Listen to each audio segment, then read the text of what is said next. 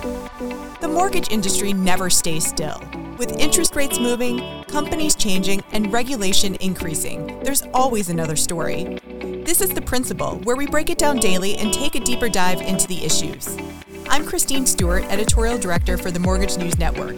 Let's pay it down. But first, a word from our sponsors. This podcast is brought to you by PennyMac TPO, the lending partner with the products, people, and technology to serve your customers and help you grow your business in the best ways possible. It's why they say, at PennyMac, greatness lives here. PennyMac TPO is a division of PennyMac Loan Services, LLC, Equal Housing Lender. NMLS ID number 35953. Loans not available in New York. Licensed by the Department of Business Oversight under the California Residential Mortgage Lending Act. Conditions and restrictions may apply.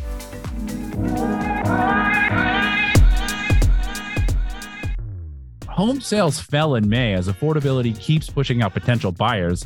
But then we just heard that mortgage originations went up last week, driven by a bump in, you guessed it, purchases. So how can originators help their client get through all the ups and downs of this market? I'm Mike Savino, head of multimedia for the Mortgage News Network, and today I'm joined by Daniel Jacobs. He's the founder and managing director of TruLoan Mortgage. Dan, thanks for joining me. Absolutely. I'm glad to be here. So I guess before we sort of get into some tips for people, how would you describe where we are in the market? Obviously, things have been awesome the last couple of years, bringing more people into the industry. So how would you describe things right now in June of 2022? Well, certainly different than we had expected. I will tell you that. Look, I think there's a lot going on. Obviously, there's a lot of anxiety and uncertainty given market conditions. But the flip side of those market conditions are the underlying structural demand for home buying that is really causing sales to continue to tick up. And do you think that's what do you think is driving that? Obviously, people want to buy homes right now and they want to move out of cities and into other markets. But do you think there's other underlying factors like, hey, things aren't slowing down like I thought they would, so I might as well buy that home now? What are you hearing from people that things just really aren't slowing down, even though we keep hearing signs that they will? So it's an interesting question because there's a lot of layers to that, right? What we've got is like Wall Street, people don't like uncertainty. And so once the Fed came out and went ahead and ripped the Band-Aid off, for some people, that caused them to exit the market. This is too much. It's a step too far. Other people became much more motivated and they said, whoa, they're going to raise them again next month. I better go ahead and do this now and get off the fence. And so there's a lot of, different reactions that people have to their media symbols. But when you really look at why do we continue to see home sales continue, even though rates have gone up and monthly payments are up 40 or 50% from what they were 6 months ago for the same house, we really have to go back in time about 34 years. And if you look at the birth rate and the rate of births and combined with the average age of the first-time home buyer, it really tells the story. So, most millennials, when they buy a home, they're buying their first home. Average age of first-time home buyers is about 34. The birth rate kept going up and up and up. And let's face it, most builders stopped building during the Great Recession for enough time to where we now have a backlog. And how do you guide, back to the point of uncertainty, how do you guide clients through this, particularly millennials who are trying to buy a home for the first time and perhaps they've heard that it's stressful, but obviously we've never been in a market like this. How do you guide people through this process? Well, it's a good question because we do home buying seminars for millennials. We call it Real Talk about millennial home ownership, and we do them almost monthly. We've been doing them for several years now. And it's an education process, right? So it's really about educating a whole generation of prospective home buyers on what that process looks like, but without sales pressure. And it's so interesting because buying habits among different generations differ so wildly. And millennials like to learn. They like to get information and understand it without feeling sales pressure. So, for example, we have people that have come to us that attended a seminar in 2019 in the last 3 months, said, I'm ready, and they buy, right? So it happens to be that tonight we're doing one of those seminars. We didn't do one last month. And we were just talking about how the conversation is probably going to be a little bit different tonight, because the focus is going to shift from the generalities of home ownership and home buying and wealth building to what's going on. Is this a bad time? Is this the worst time to buy or the best time to buy, based on where I am in my life stage and wanting to build wealth? And if we talk again tomorrow, I can tell you how that's going to be different, because I'm expecting the questions to be very, very different and really focused on the here and now with all the uncertainty. Don't miss the nation's largest show for successful mortgage pros. Originator Connect returns to Planet Hollywood in Las Vegas, August 18th through the 21st. See us at originatorconnect.com. It's simply the greatest mortgage conference in the known universe. originatorconnect.com. Yeah, and that you're just walking them through the process, and then I'm sure you have to also brace them for, I mean, houses aren't staying on the market for that long, but what you could have afforded a couple of weeks ago may not be what you can afford now because of where prices are going, where rates are going. So I'm sure there's a lot of that too, right? When you get a customer in, being upfront with them about, this isn't the same market that your parents bought. And that's exactly right. It's so interesting because affordability on one hand continues to go down. But on the other hand, part of the equation is a lot of our clients we're finding out are getting higher than historical average raises at work. So, they are making more money. Things cost more. So whether inflation is 7 or 8 or 10% or whatever it'll end up being, we think of things in a vacuum. We look at a home price costs this much more than it did 6 months ago. The payment is this much more, but ultimately, if people are also benefiting from making more income, the affordability isn't as drastically worse, although it definitely is worse. But so is renting. And so what we try to do is to really help prospective home buyers to put everything in perspective and really understand how it fits into their life. And look, for some people, renting is the right choice. You know what I'm saying? It just is. But when you look at sort of the wealth building process of Americans, and when you understand that homeowners generate about 44 times the wealth of home renters, the time is always now. In fact, the time is almost always yesterday or 6 months from now or 2 years before, except for that short window between 08 and 10. It's almost always you've already passed it, but it's almost always worse tomorrow. So it really comes down to the education process and getting people through the process of understanding that if you buy today and you build some wealth through this process, and then you don't want to be tied down, you can rent that house out and move, or you can sell it. Part of the market being so hot as it is you're not stuck with that house forever. If in 2 years you decide you want to move across the country, you can probably sell the house or rent it for enough to make your payment. And those are the kinds of conversations that we like to have with clients to understand whether or not this is the right moment for them.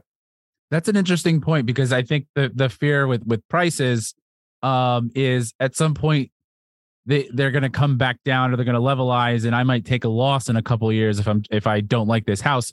It sounds like you don't necessarily think that it will correct itself that far back. I don't. And I think that there's good reason for people having that concern. We were not concerned about that enough in 06. We should have been concerned about it. Now, I think people are too concerned about it because it's almost PTSD from that situation, right?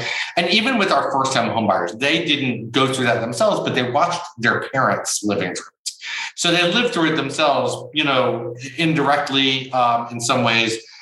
In some ways, very directly, because some people, their parents lost their home, they had to move, it was traumatic. So it's an understandable concern. But when you really sit down and go through the fundamentals of why home prices depreciated it was because there were too many speculative loan types, too many speculative investors. We didn't have enough people to sleep in all the bedrooms in those houses that were being built. These houses are being built to flip before anyone ever lived in them. Completely different demand structure. The demand structure we have today is we actually have household formations that actually they're buying a house to sleep in the bedroom of it, not for an investment or a flip or a wealth building aside from through homeownership and their primary residence. It's very, very different. And so the whole demand structure has changed the dynamic of that. Now, we're not going to continue to see home appreciation rates like we've seen the last couple of years. But if an appreciation rate goes from 18% to 9% to 4%, that doesn't mean the house went down in value. It means it's the rate of increase in value has slowed down. And that is not the soundbite that the news reports, because that's not sexy on the news. When do you think the issue, at some point you would think that the issue of home affordability would have to, I don't know if break is the right word, but things would obviously have to cool down. I mean, more and more people are finding that, the debt to income ratio is not in their favor if they're trying to buy a home right now. And it's going to have to come on the pricing side for a correction on home affordability because rates are not going to be going down.